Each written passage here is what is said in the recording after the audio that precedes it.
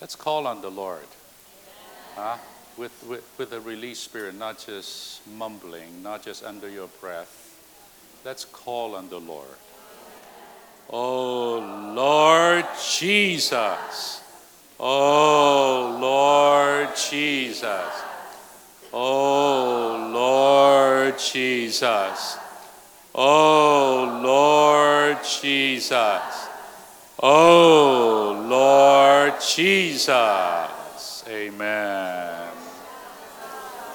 Lord, we commit this morning, all these 2 sessions of gathering to you. It is of you that we're here. And you are the one who have shepherded us, brought us together today. So we're gathered into your name, into your dear, sweet person. Lord, here we will remain, abiding in you. We open our hearts to let you abide in us. Lord, our prayer this morning is, Lord, make home in our hearts. Make home in all of our hearts. We pray that you will gain much more ground. You will expand your room in all of our hearts, that you can really settle in your church. This church will really be your dwelling place in reality, that you can be expressed, you can be satisfied. Lord, this morning, cleanse us with your blood. Protect and cover us from in every direction. Shield us from the attack of the enemy, whether it is in our spirit or in our mind or even in our body. Lord, this morning we're here waiting on you. Lord, give us a specific word, a particular word, a word for the dear sisters. We pray not only for the saints here, but all those who will watch this video.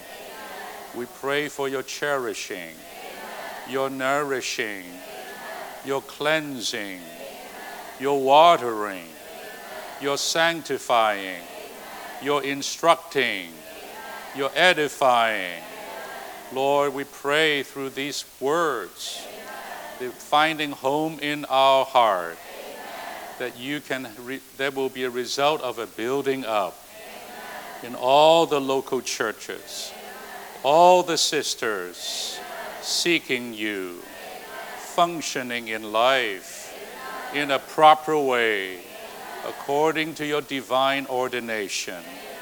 Lord, the churches would be blessed.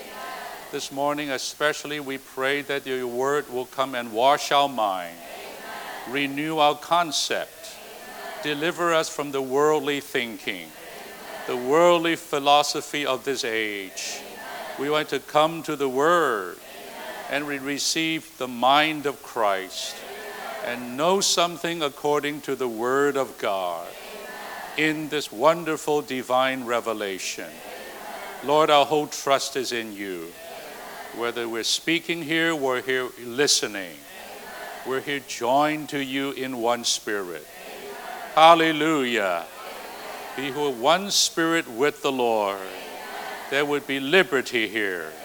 There would be freedom here. There would be just room for you to speak and do whatever you want to do. Thank you, Lord, again. Amen. Well, I think, sisters, the word is important.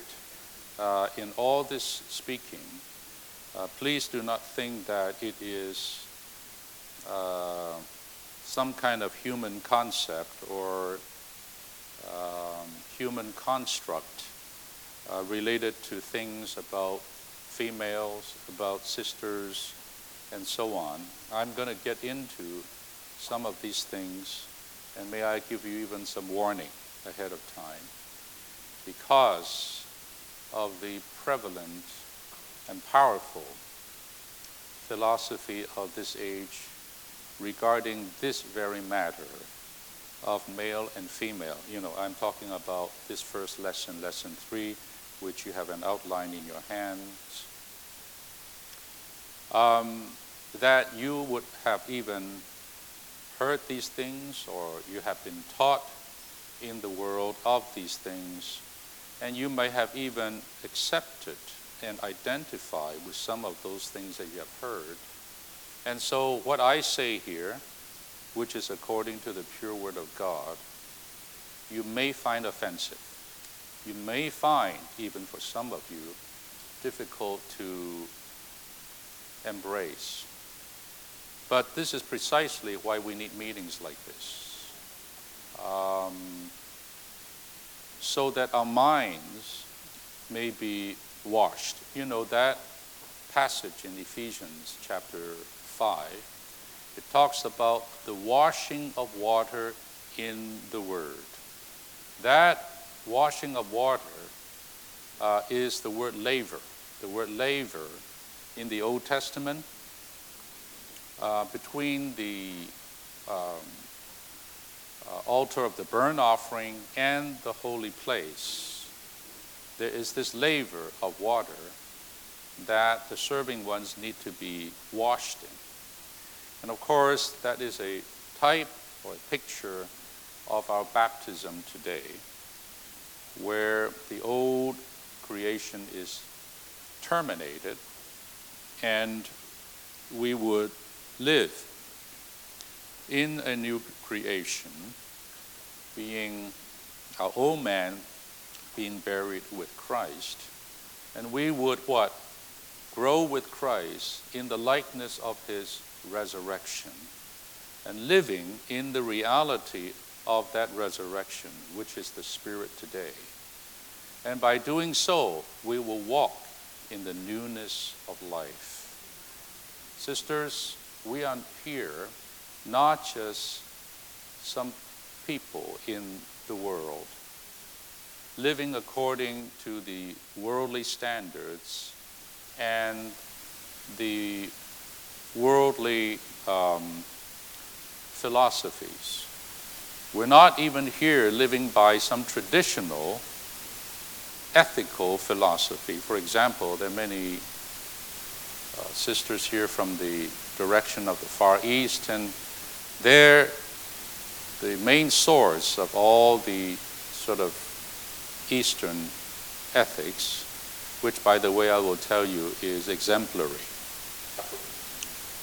and highly moral. But the source of that is a man named Confucius. And so not only the Chinese, and Confucius was sort of a Chinese, but even the Koreans and even the Japanese from that, all were affected by that kind of a ethical belief system. And so one might even say, if you're not instructed, if you don't have the revelation, that some of those kind of ethical, moral teaching from that source even beats the Bible, if you can believe it. I always use this illustration that whereas the Bible, you say, the woman, right, should submit to, or the wife, I should say, should submit to her husband, right? That's Paul's teaching in Ephesians. Well, let me tell you, Confucius is much, much higher than that. You can believe it. A woman, before even you were married, before you have a husband, you should submit to your father. Okay? Then, after you get married, of course, you should submit to your husband. But what if you become widowed? What if your husband passes? You're supposed to submit to your son. How about that? Do you think Confucius is higher or the Bible? What do you say? I would say Confucius is much higher than the Bible. This Bible is one-fold submission. Confucius, threefold submission. If you think one-fold is difficult, try three. So, but that is a what? A human construct, ethical construct. It's not whether that is good or bad. That is without revelation. Now this morning when you come here, I ask all of you to put aside whatever system you have in your head that you inherited from your education, from even your upbringing. We're not in the realm of right or wrong. We must come to the gold standard. What is the gold standard? The Word of God, the divine revelation. That is our absolute and highest standard. So this morning, dear sisters, you and I here need to pray. I hope even when you're listening to me, you are not just listening with your ears, you are praying in your spirit. Practice that. It can be done. Exercise your spirit inwardly, because we need desperately for this kind of message another spirit, a spirit of wisdom and revelation. Wisdom is something from God, only comes from God. This is not smarts. This is not just being intellectual. This is divine wisdom. And number two, we need revelation, not just teaching.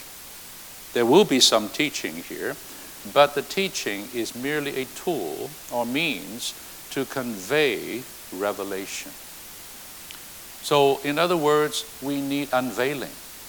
We need a certain veil or certain veils to be removed or taken away so that we can see the real thing. We can see the reality, which is Christ himself. So, I hope so. I hope these meetings are not just in a kind of outward realm, but truly in a very inward realm. So please pray.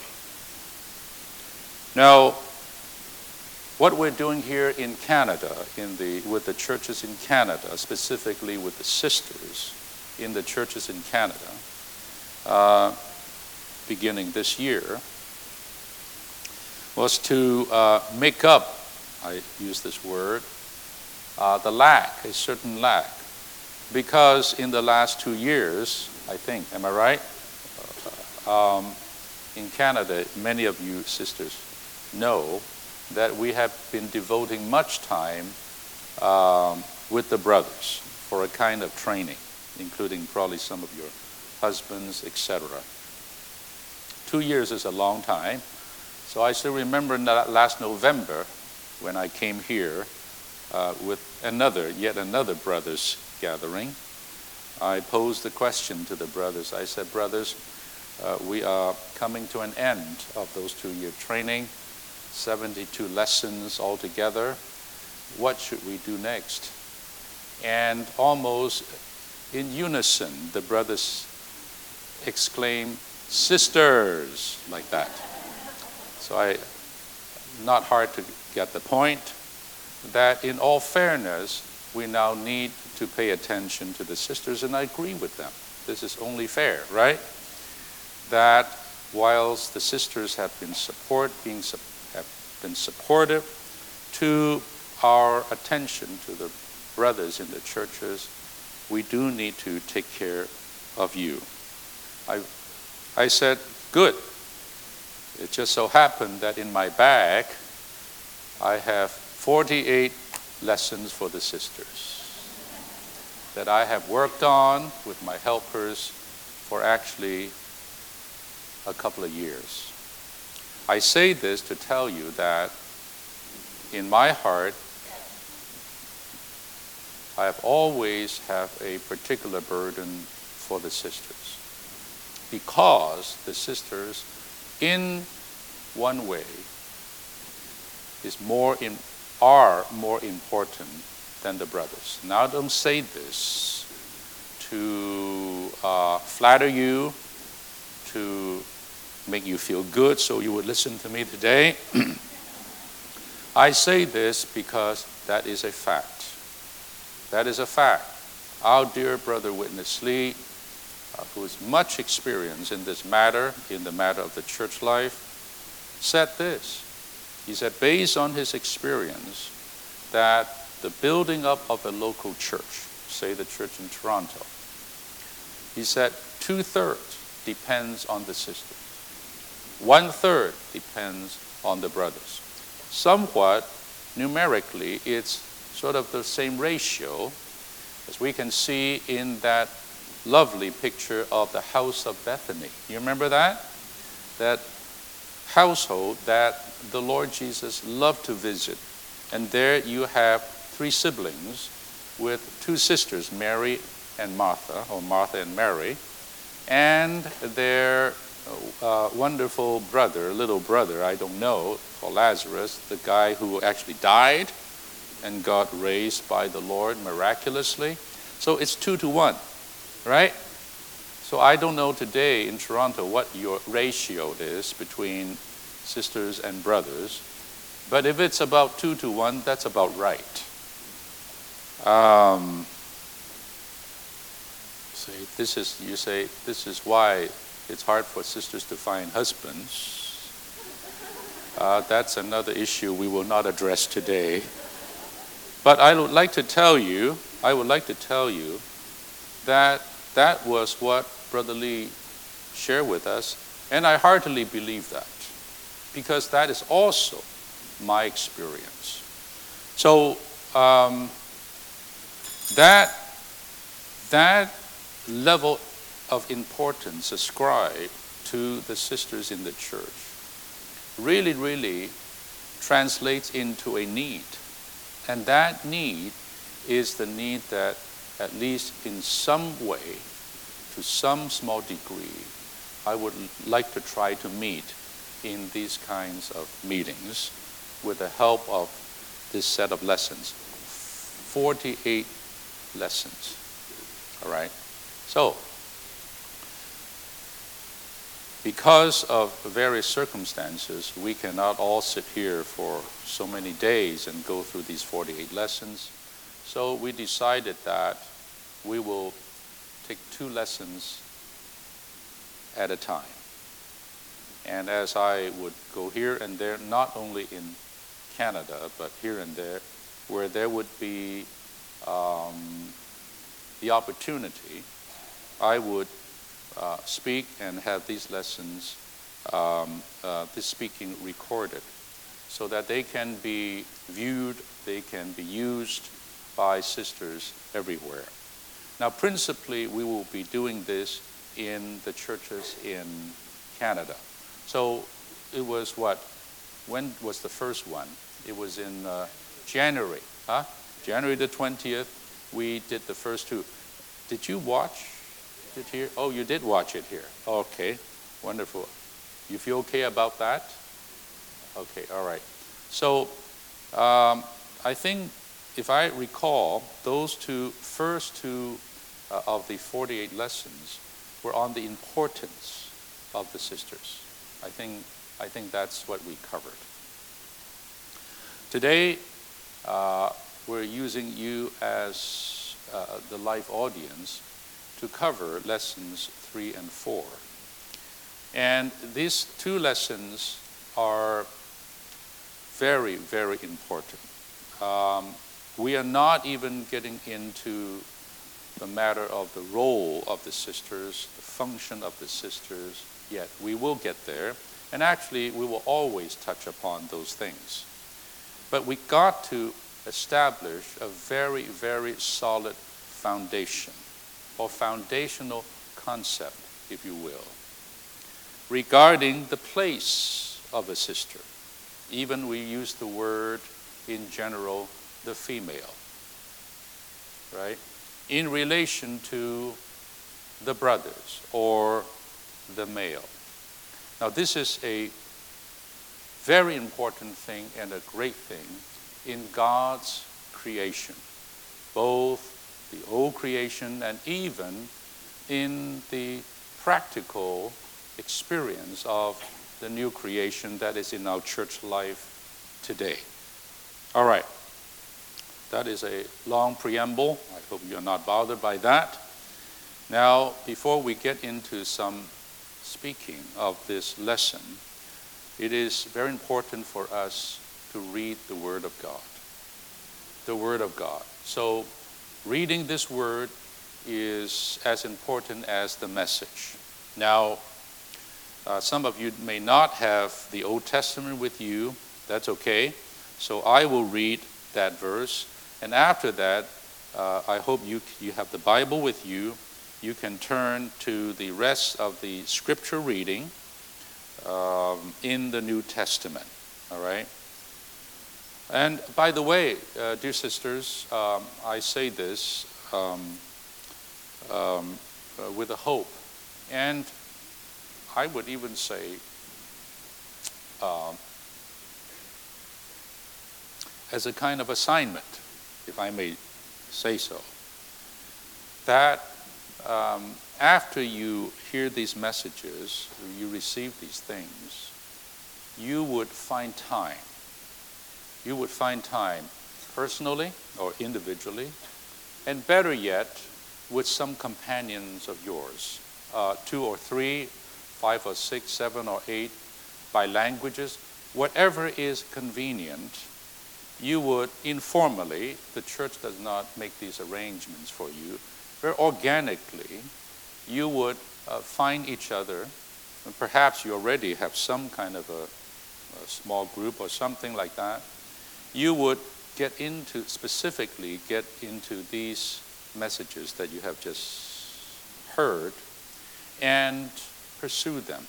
I would even say personally, spend some time to study them with the help of the Bible, okay?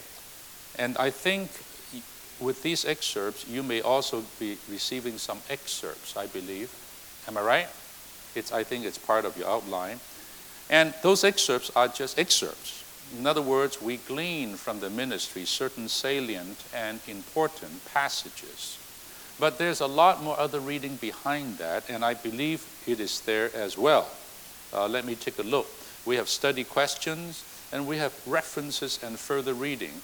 My goodness, I have done everything for you. You know, you just need to go there and grab your tableware, and you have to get the food and eat them. I will guarantee you that if you do so, if you would pay the price and get into these things, it will be, the benefit you will receive will be multiple times of just sitting here and hearing a message and be inspired or impressed by it. That way you get only this much. I would say this message here that I speak, you just listen to it, you get maybe about 20%. 80% you study. That 80% is very, very important. I like to see sisters in the churches who are pursuing, who are interested, who are challenged in a good way to get into the Word of God and the ministry, and especially because these lessons are prepared for you, uniquely for you, so that here it is. If there's something that you should get into, this is it. So would you do that?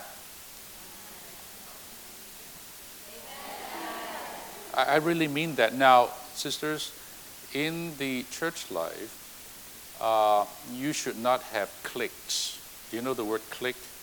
Like an exclusive club of something. That happens in the church life. Sisters, in a natural way, they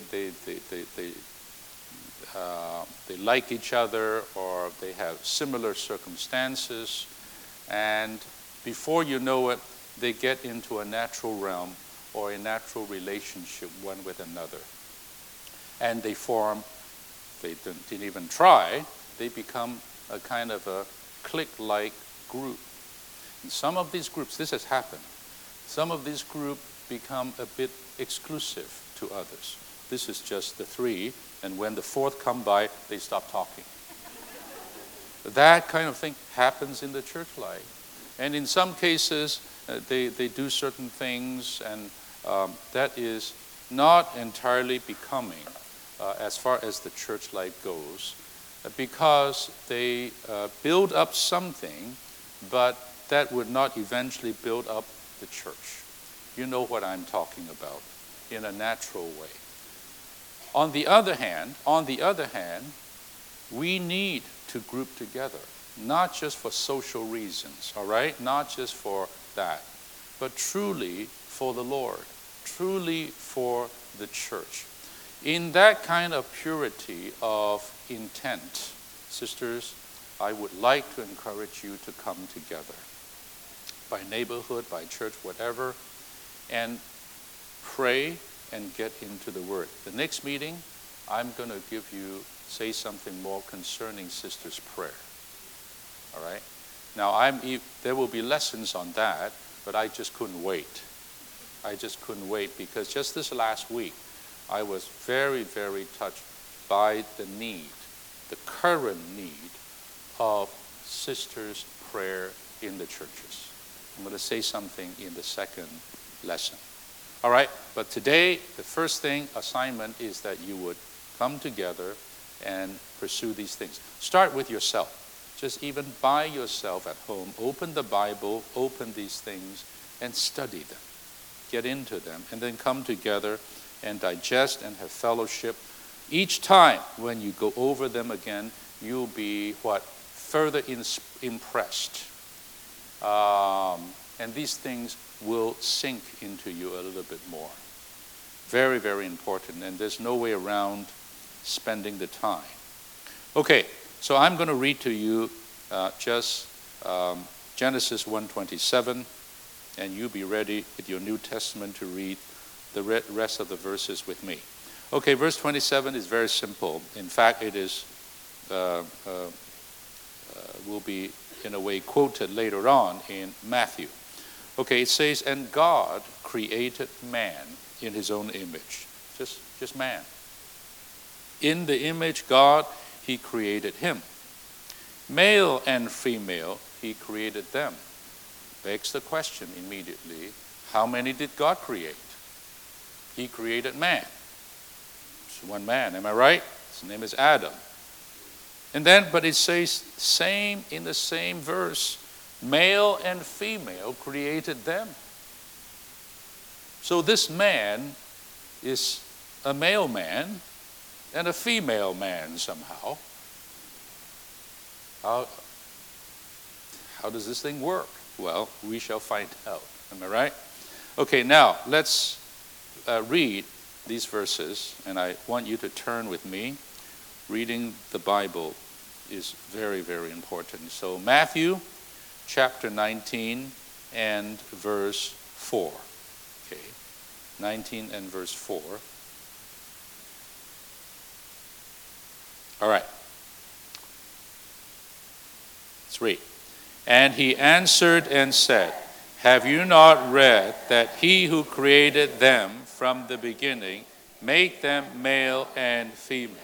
This is very important. This is sort of a quote. It's a quote from Genesis 1. That yes, God created the human, the man, all right? But the Bible immediately makes this point, that in that creation, God actually made two. A definite two very different humans, you may say. One is called male. One is called female. All right, I'm already here by speaking this, putting forth something that is contrary to what is being pushed today in our society. Have you heard of this term called gender neutrality? This is a very, very prevalent and powerful belief that is being pervaded and taught, indeed pushed and even forced into in society, and especially in the young minds in the educational system today. To say this, to just not only blur the gender of male and female, but to say it is neutral. It is the same. There's no difference between male and female. They're the same, really, man and woman.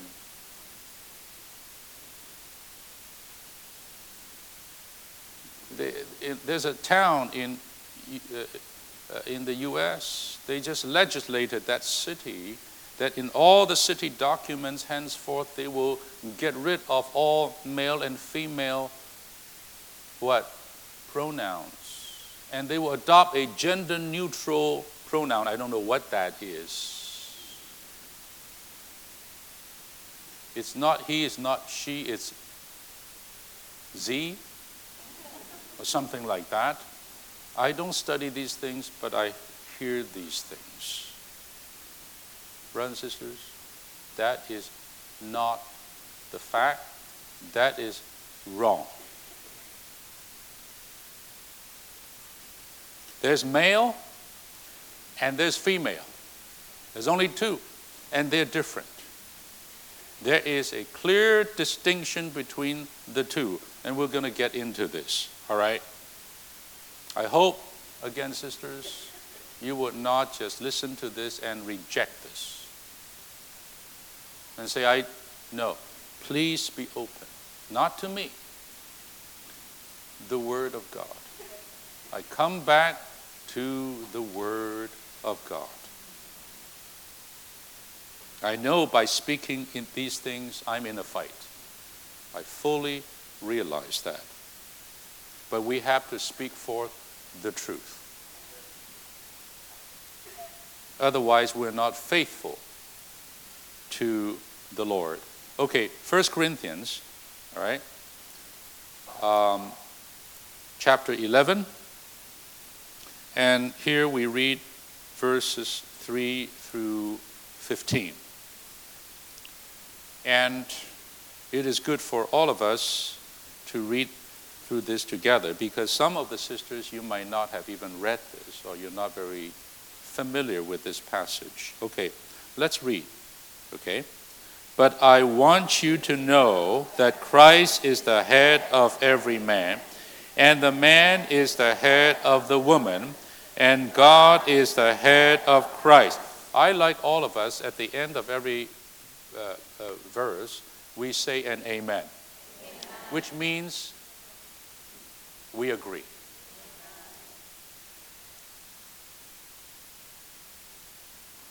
Okay, verse 4. Every man praying or prophesying with his head covered disgraces his head. Amen. But every woman praying or prophesying with her head uncovered disgraces her head, for it is one and the same as she who is shaved. Amen. For if a woman is not covered, let her hair also be cut off. But if it is shameful for a woman to have her hair cut off or to be shaved, let her be covered. Amen. For a man ought not to have his head covered, since he is God's image and glory, but the woman is the glory of the man. Amen. For a man is not out of woman, but woman out of man. Amen. For also man was not created for the sake of the woman, but woman for the sake of the man. Amen. Therefore the woman ought to have a sign of submission to authority on her head for the sake of the angels. Amen. However, neither is woman without man, nor man without woman in the Lord. Amen. For just as the woman is out from the man, so also is the man through the woman. But all things are out from God. Amen. Judge this in your own selves. Is it fitting for a woman to pray uncovered to God? Amen. Does not even nature itself teach you that if a man has long hair, it is a dishonor to him. Amen. But if a woman has long hair, it is a glory to her, because her long hair has been given to her for a covering. Amen. So don't get into this whole, the covering. Should I have short hair, long hair, covering, no covering? Okay, I'm not saying we sidetrack that or we avoid that. I'm not saying that. But let's leave that for another time. Let's not be distracted. There's more important things to talk about today, and that is the revelation in the Bible concerning male and female in God's economy. That is the subject of this lesson. Now, let us continue to read Galatians, a very important 3 verses in Galatians chapter 3. And that would be verses 26, 27, and 28. And I shall ask you to read again with me together. Okay. For you are all sons of God through faith in Christ Jesus. For as many of you as were baptized into Christ have put on Christ. There cannot be Jew nor Greek. There cannot be slave nor free man. There cannot be male and female, for you are all one in Christ Jesus. Well, you say, whoa, the Bible is speaking against itself. You just told us there is male and female and clear distinction between the two. Now, Paul, you are saying that what? In Christ, there cannot be male and female. What's going on here? Well, that's why we need some help. We need some teaching and help to clarify this matter for us. And right there is something very, very important as far as the truth is concerned. Very important to grasp. Okay, now let's go to chapter 4 and verse 6. Same book, next chapter. Go. And because you are sons, God has sent forth the Spirit of His Son into our hearts, crying, Abba, Father. Well, you are sons. Who's the you here? Male? Female? Sisters? Brothers? Who are the sons here? Paul was speaking to all the believers. And suddenly, right, barely a few verses ago, he said, what? There's no male and female. Now he say, you're all sons. He didn't say sons and daughters. Where are the daughters? I don't know. But you are sons. And in fact, God has sent forth the Spirit of His Son. I'm sorry, world. Not the Spirit of Son, His son and daughter, but His Son into our hearts, crying, Abba, Father. Jesus is the Son of God, not the daughter of God, the Son of God. It couldn't be clearer than that. Am I right? Okay. Now, well, in fact, it says crying, Abba, Father, not Abba, Mother. You say, I don't like it. Well, it's not what you like, brothers and sisters. It's what the Word says. Our job is say a huge amen. Blessed is the one who say amen to what proceeds from the mouth of God. This is a great, great thing, to obey God's word as it is spoken. All right, finally, 2 Corinthians. Back to 2 Corinthians chapter 11, verse 2. Okay?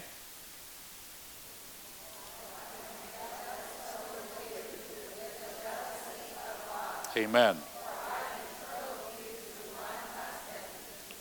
Send you as a pure virgin to Christ. Suddenly here we're back to what? Paul speaking to who? Not sisters. Paul is now speaking to the saints again in Corinth. Brothers and sisters, he said what? He said, I betroth you to one what? Husband. Suddenly, we're all females. In fact, he said, as virgins to Christ, including brothers. Now talk about confusion, right? Male, female, no female.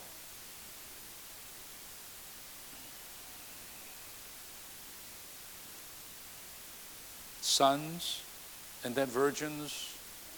Well, now I think we are sufficiently confused to come to this lesson, to receive the truth. All right. We have to finish this speaking at 10:30, then we will have a break before the second session. So again I say, I trust a lot of the study, the deeper study of these things to you. All right? Okay, Roman numeral 1. Well, let's read the title together. The revelation of the Bible concerning male and female in God's economy. Let's read one together. And God created man in his image.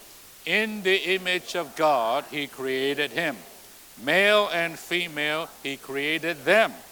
He who created them from the beginning made them male and female. All right? He created him. He also created them. But if you recall in Genesis 1, if you want to be technical and more specific and more detailed, actually God created or made only Adam.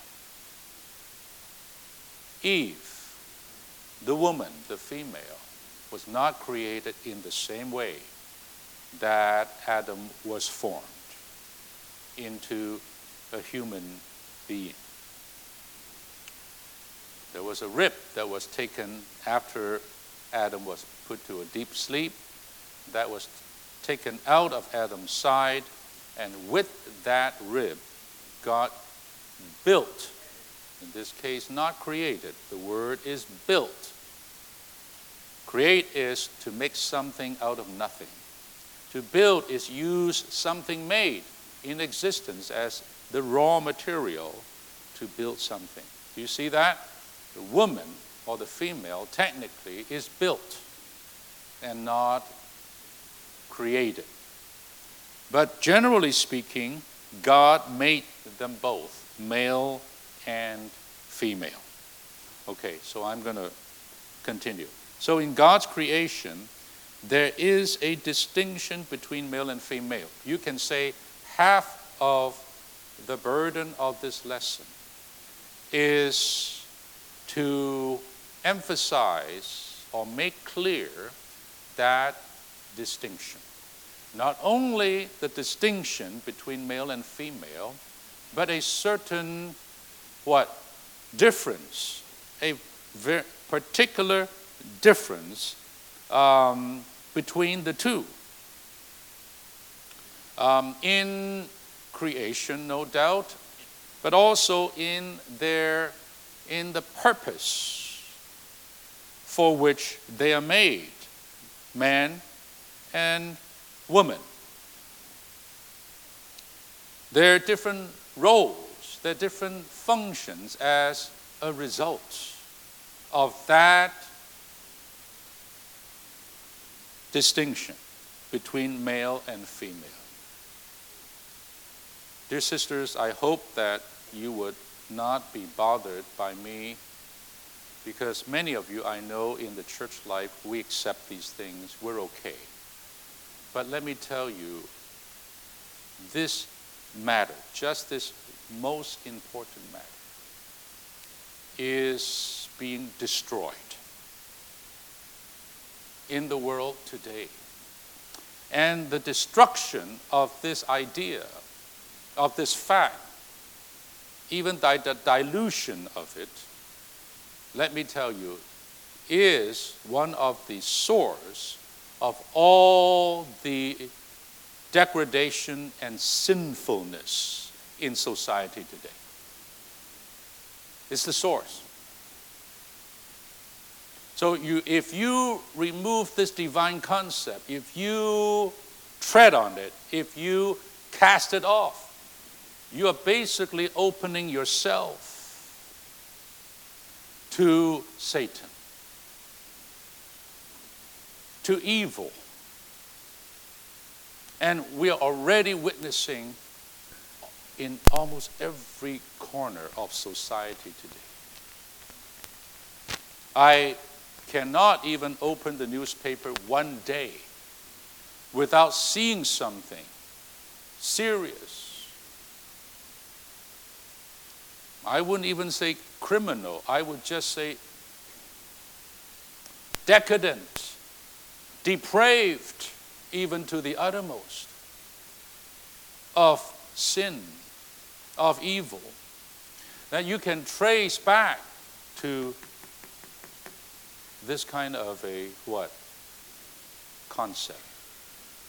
I even will say this, that those kind of concepts are satanic, and they're from the pit of hell, but against the darkness, against what is behind all these so-called modern progressive theories regarding gender, regarding social relationships,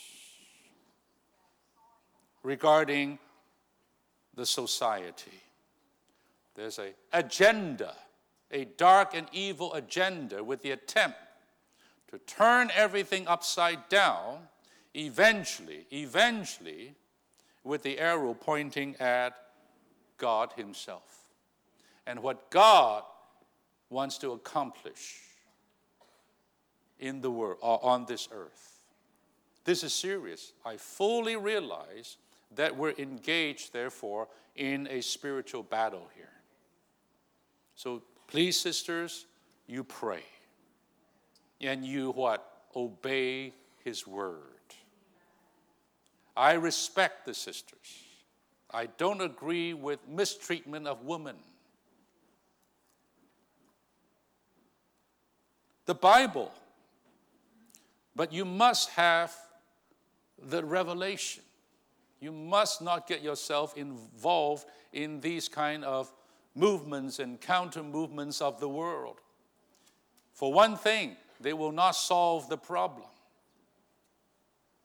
What we need to know about this matter is already prescribed in the divine revelation.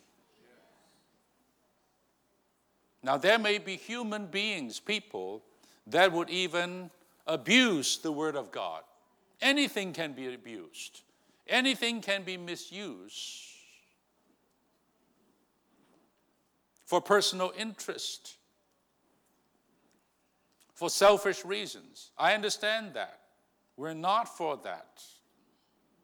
To repress, to oppress the woman, etc., to mistreat them. And you know today what is in the news, all of that stuff. But dear sisters, the best thing is for us all to be lifted out of all of that. We're not even in that realm, agreeing or disagreeing. We must come back to the Word and see what God did according to the divine record. All right, the distinction. There is a distinction. Even mothers, your children are growing up. I know what you're facing. Even as 3 years old, 2 years old, you can choose your gender. Don't assume what you're born with is it. You should think about it. You can choose it. And we're going to help you to do that. And those who would do that will make a point. They glorify that. They think this is progressive, this is noble. This is where society is going. 3-year-old, a little child in Texas, the conservative state of Texas in the United States. And it's happening in many places in Canada. This is not just man doing this. I gave 3 messages. And I don't know, you brothers, did you get my messages? I have them edited. 3 messages on the subject of homosexuality from a biblical point of view. I'm not here, dear sisters, picking a fight. I have no interest in that.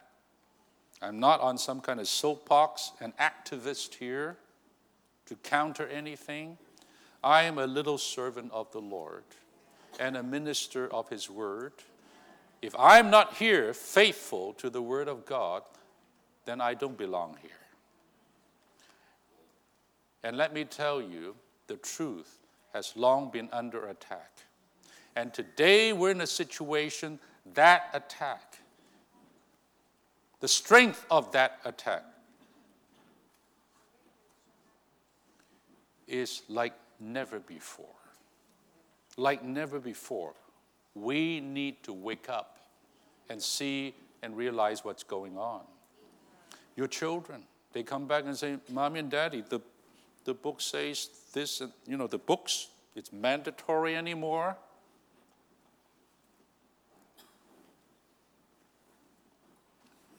We can have 2 moms, two dads, and much more than that. Even that is old stuff. There's a lot more than that.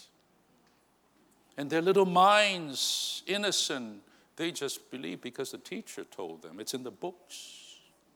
What are you going to do? And if the parents, we do not do something and say something, we're going along. And they will believe this. We have to speak. I have to speak.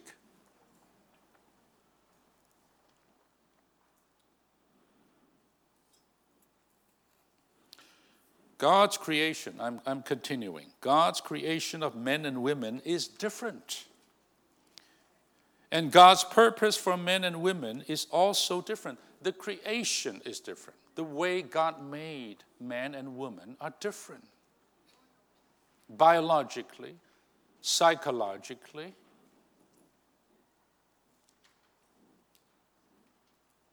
Different. You have to accept this.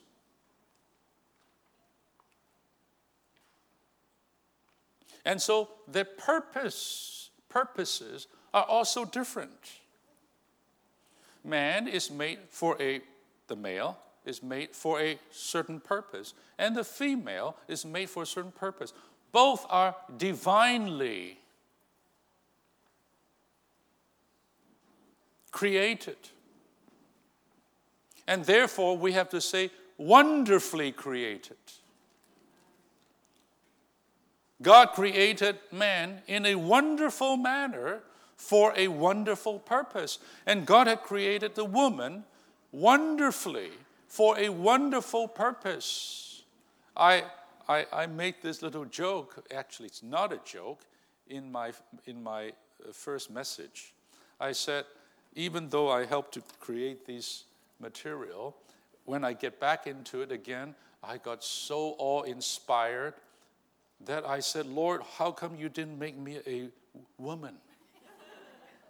I wish you made me a woman, because I begin to realize that wonderful purpose for which a female, a woman, or a sister was made. You would see that and you would treasure that. You will not say, I wish God made me a man. And since he didn't, I'm going to become one. No. Why do you have to do that?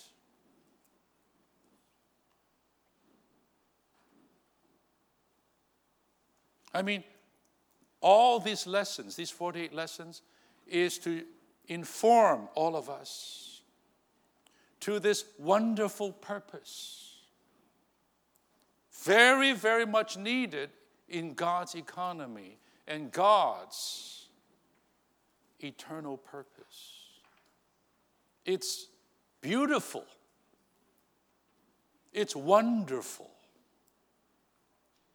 It's glorious. I more than respect the sisters.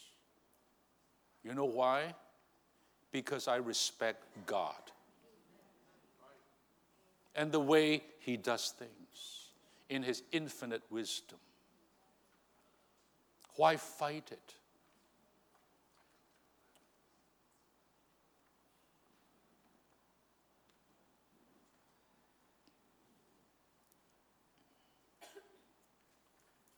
I'm for women's rights. There has been a kind of unfairness and oppression, yes, to a certain degree in the society we're in.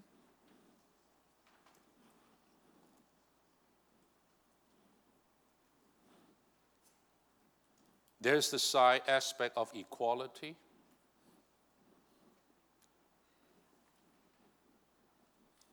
But dear sisters, today what we're witnessing is far, far beyond that. So-called the fourth wave feminism. I don't even know you know about that or not. Not first wave. That's from the last 2 centuries ago when it began. The fourth wave today. Don't think I don't study these things, okay? I know what I am talking about. I'm not just some country preacher here, thumping the Bible backwards. But dear sisters, the Bible. Come back to the Word of God and be washed, be cleansed.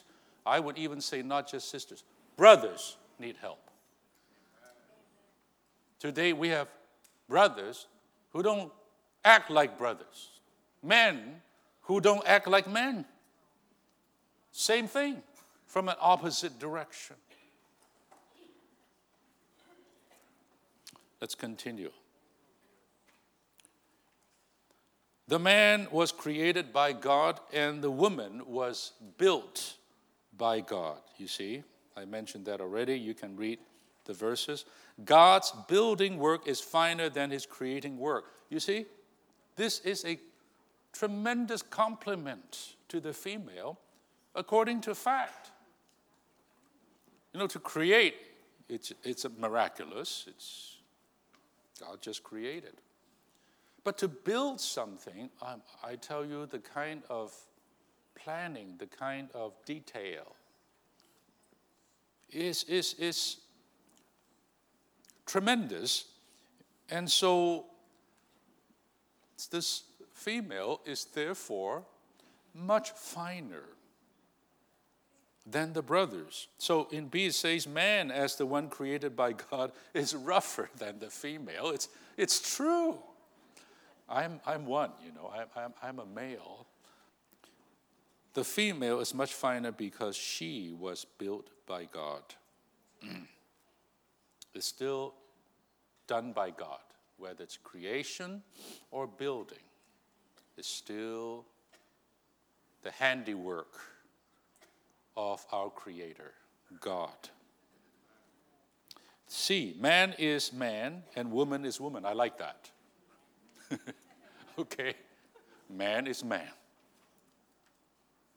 Why do we need to twist that, huh? Woman is woman. Good enough. No matter how much people argue, and certainly there is a very, very noisy place today of arguments, they cannot make women into men. They can try, they can claim, they can say, man is a man, woman is a woman. And no matter how the fashion changes, you know what I'm talking about, men dress like women and women dress like men, etc. They cannot make men into women. this little reference verse in Deuteronomy 22:5 is important. I used this when I spoke about, I gave 3 messages on homosexuality. I used this verse that according to the Word of God, that man should not be dressed like a woman and vice versa, because it spells confusion. And God is not a God of confusion, but of order. 2, since God's creation and purpose for men and women are different, so therefore the nature and function. Now these are all words you need to underline, all right? Creation, purpose, and now nature and function. The nature of man, the function of man, are different than the nature of a woman and the function of a woman. No one can deny this or overthrow this fact. In the Bible, the romance between male and female is used to illustrate God's divine romance. You see, there is romance, and the biblical romance really ultimately is that between God and man, where God is the consummate male, and man, the collective and corporate man, is the consummate female. And these verses that you have to read, and I really encourage you to do so in the Old Testament. And in fact, in our wonderful recovery version, we do have a lot of these, side references. Don't bypass that. Use those references, and you will find even more verses to complete the picture for you, all right?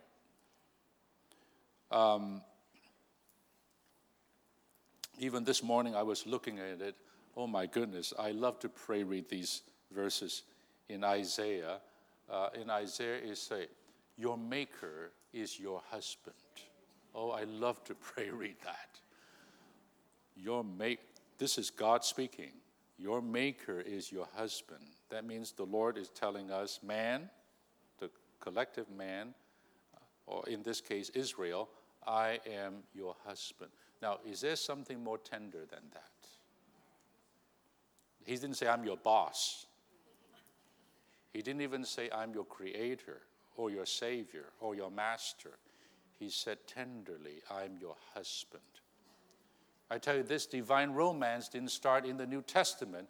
It started with Israel of old. And then you read Jeremiah about the days, the bridal days. That's the day in the wilderness. At Mount Sinai, little did the Israel realize that the very law given through Moses to them is not a bunch of commandments for them to keep, but actually a letter of betrothal.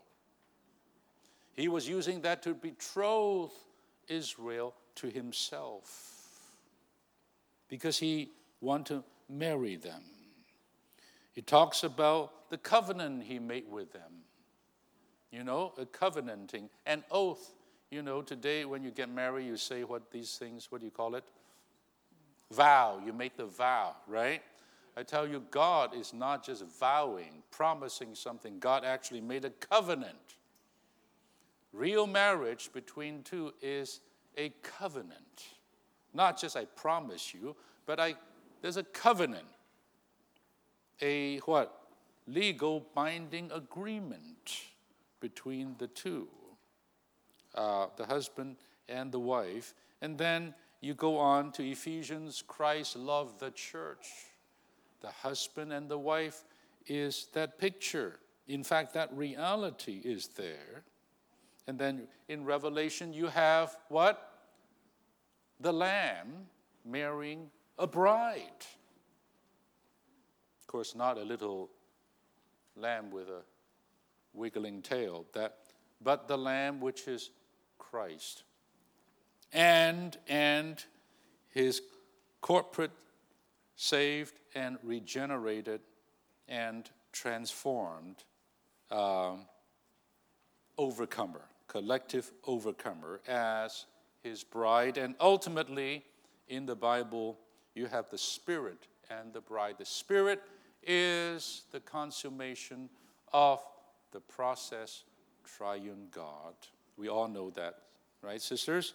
And the bride is the consummate, regenerated, and transformed and glorified elect of God.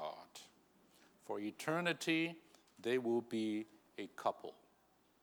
A man and a woman, a husband and a wife. That is the story, biblical story of the divine romance. So the male and the female is a picture, the human male and female is actually a picture of that consummate reality between God and man. Okay. The wife is the object of the husband's love. That is true. That is the teaching, and that is a fact. Deuteronomy, it says, that's why after you get married, the man should not go to war for 1 year so that he could stay there home and take care of his wife.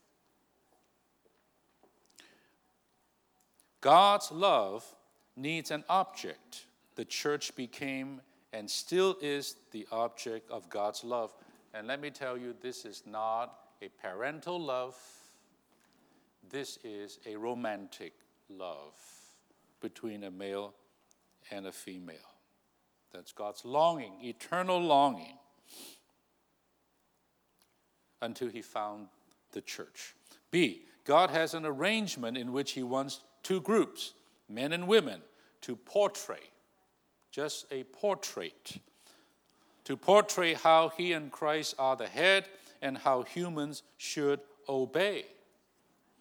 The male is the head of the female, just like Christ is the head of the male, and by extension, the head of both the male and the female, and even Christ has a head, and that is God himself. All right, so as the woman, I'm talking about all male and female, in God's eyes, the arrangement as such is therefore that we should obey our husband. You know what is the Christian life? The Christian life is just a matter of obeying our dear husband in everything. He speaks, he desires, he moves, he wills. As his wife, we, all of us, the believers, is to obey him. As he loves us, we obey him. That's the real Christian life, and that is the real church life. God wants men to take the role of himself and Christ. That's just God's ordination, that the man would take the role of God and Christ, and he wants women to take the role of the submitting humans. Sisters, you are a picture of the whole mankind. Some people said, no mankind. It's called people kind.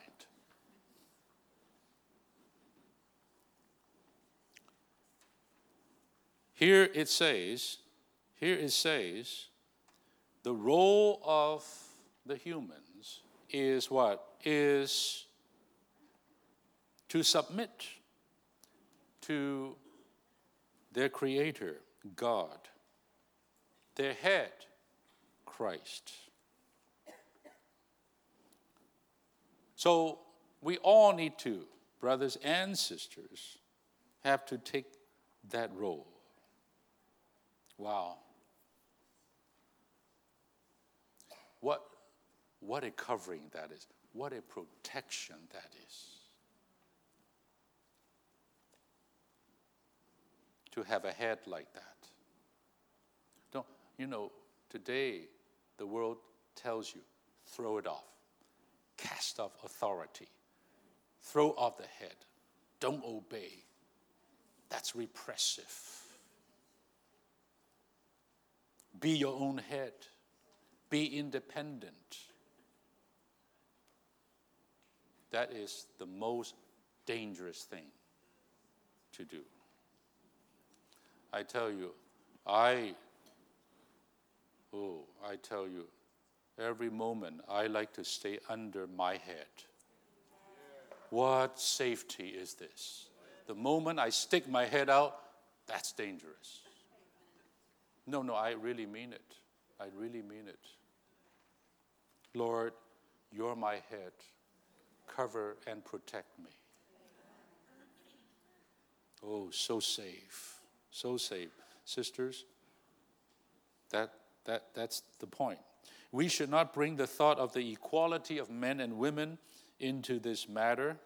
This is not a question of whether men and women are created equal. Rather, it is a question of the function of men and women before God. So don't bring in the political idea of equality. I told you already, I subscribe to that. But don't even try to think like this. Don't be tainted by that kind of a concern. The question is the function of men and women before God. Why a woman? Why a female, collectively speaking? Because God has a need, God has a want to marry us, to have a counterpart. Okay, 3, before the Lord, men and women are both redeemed creatures without the slightest difference before the Lord. But when we come before people, we must differentiate between men and women to portray the role of the head and the role of those who submit. Actually, in Christ, in the Lord, there is no difference. Actually, really, there is no male and no female in Christ. Those who have been baptized into Christ and have put on Christ, there is no male and female. This is the other side of the coin. But today the church is still what? In human society. We are here, the church, as a spectacle, as a testimony to society. And as such, there still must be the differentiation between men and women so that what? A certain reality would be portrayed, would be testified, and that is there is a head and there is what? Those who submit. Again, sisters, I belabor the point. I know for some of you this is a bit hard to swallow. Not just to follow, but to swallow. And some of you may even deep in your heart says, I can submit to those brothers, but not my brother. You know what I mean? That means my husband. He is not worthy of submission. But even to such sister, I have a kind word of advice to you that no matter what, before the world, the sister's position, the sister's role or function, I'm going to jump ahead. There is a lesson. Okay, I have it in my bag. Way down the road a little bit. I forgot number what? Number 20, number 24. We'll get there, okay, don't worry. That talks about the submission of the sister. Listen to me. This is the exact words. The submission of the sisters is the function of the sisters. Oh, my. Oh. You say, my goodness, you are really, really oppressing us. Our function is to submit. So the male function is to oppress, right? No, I never said that. That's the conclusion you drew. No, I didn't draw that conclusion. And the Bible didn't say that. No. Sisters, I tell you, then I read that again, even this morning, lesson 20 or 24. Oh, I begin to see, based on 1 Corinthians 11, all this thing about head covering, this and that. It's not just that outward form of head covering, but there is this very, very weighty matter in this rebellious universe that we exist in, due to Satan, Lucifer, of the need of a powerful testimony of God, of submission. I tell you, the church's testimony is a testimony of submission. While mankind all are in mass rebellion against God, the church takes the position of a female and say, we submit to God. Day after day, the local churches is standing in a locality to give that testimony, we submit. Amen. The whole world rises up, we submit. What a testimony. Even before we do any work, just that position of submission caused the devil to tremble. Sisters, for you to be in that function caused the enemy to shake. I take this position. Of course, we should submit to one another. We should love one another. We're not in that realm, right, of abuse, of all those things. That's another thing. I'm talking about the principle in the Word of God. Okay, 4, this is similar to actors who are ordinary people of the stage, but who play very particular characters in different roles on stage. When they're on stage, there's a sense that they are different in function, but there's no thought of inequality. So when I talk about submission, don't bring the thought of equality in. That's another matter.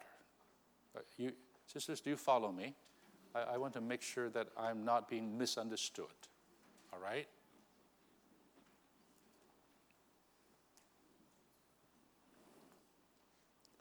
Let me ask you, was Christ equal to God?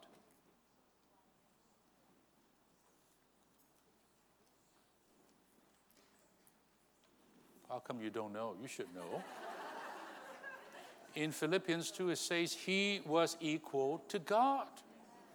But even Christ did not count that equality something to grasp.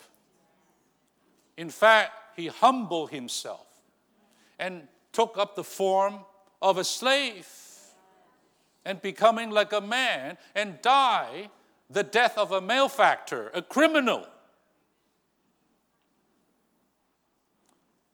in our stead, accomplishing redemption for us, and therefore God's purpose. I tell you, here is a mind, here is an example of Christ taking the position of a female before God. And that position caused hell to shake. It pleased God so much. In this case, he had equality, but by choice, he chose to be under. And therefore, God highly exalted him and given him a name that is above every name, so that every knee should bow, every tongue should confess that Jesus Christ, this humble one, is Lord. We are not here to claim our way to the throne, to rebel our way to the throne. No need to do that. Submission is the way to the throne, sisters. We should consider submission glorious, rather than a shame. This is how the world tells you.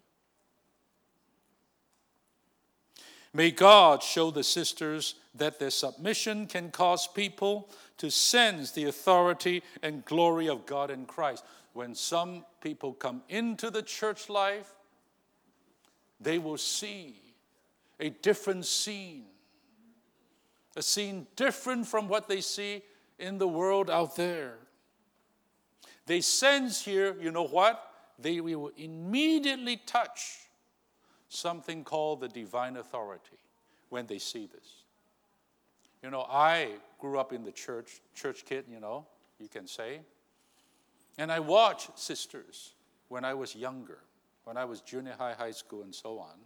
I watched the older sisters. They're capable, they are smart, they are not dummies. But I also see them taking the role because of the word of submission. I tell you, that is the most, I don't know what is the word, convincing thing to me. That these people are different, that God is here. The throne is here. This is unlike the world. From a very young age, I realized I couldn't explain it. I don't even know these truths. But something registered within me. This place called the church is a different kind of place.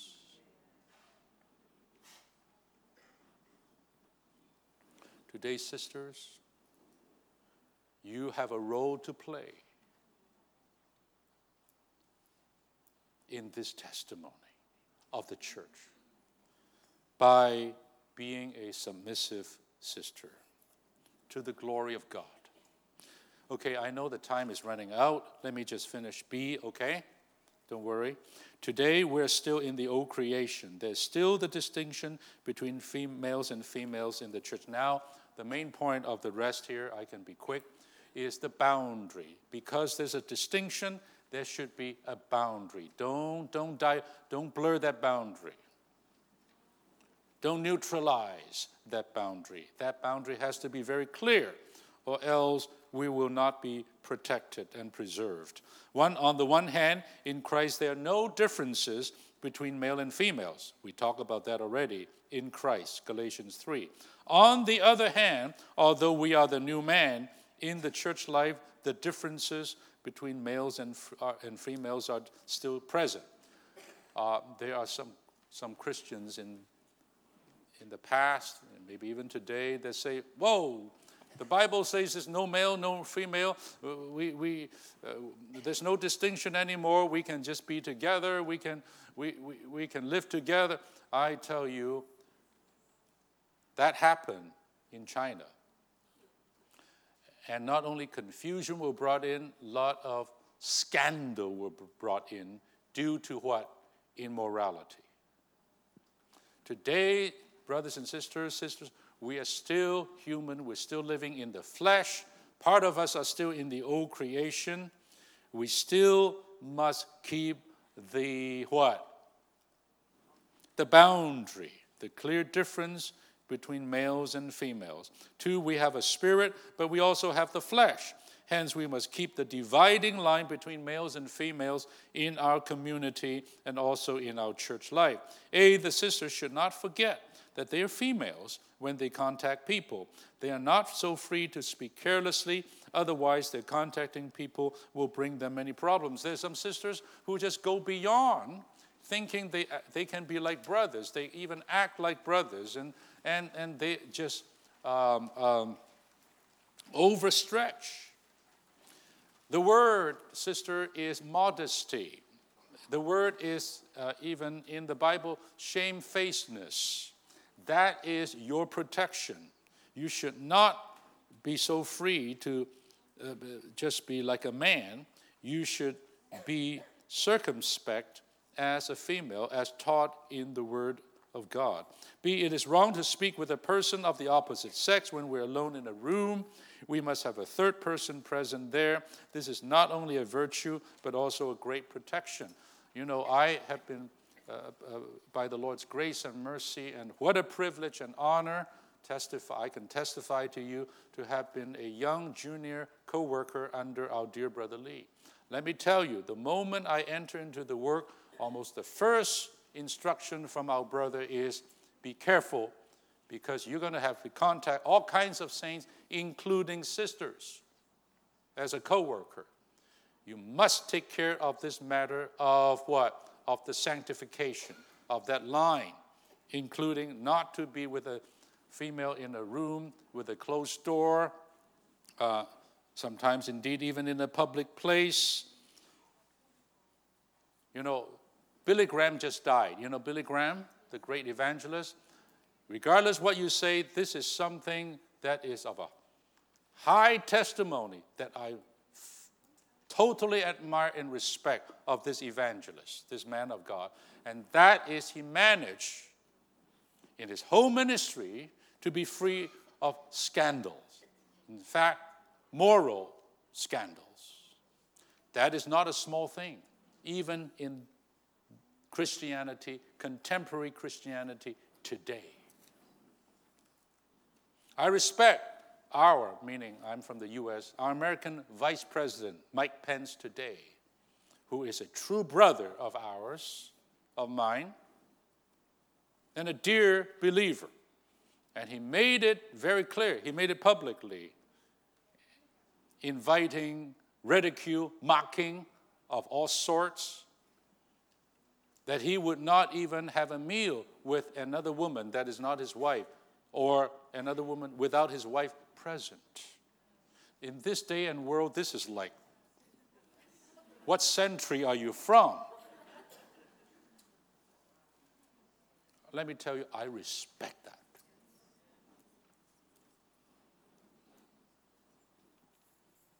Okay. 3, while we live on this world, earth, and in our flesh, in no way can you believe that the boundary between men and women can be abolished. There is no such thing. There's a lot in these excerpts that you can get into that can really be a help to you.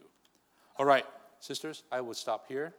How about we just have a little prayer, 2s and 3s. We don't have time for testimony, and then the brothers will lead us to have a break. Okay? Just a little prayer with your neighbor. Amen.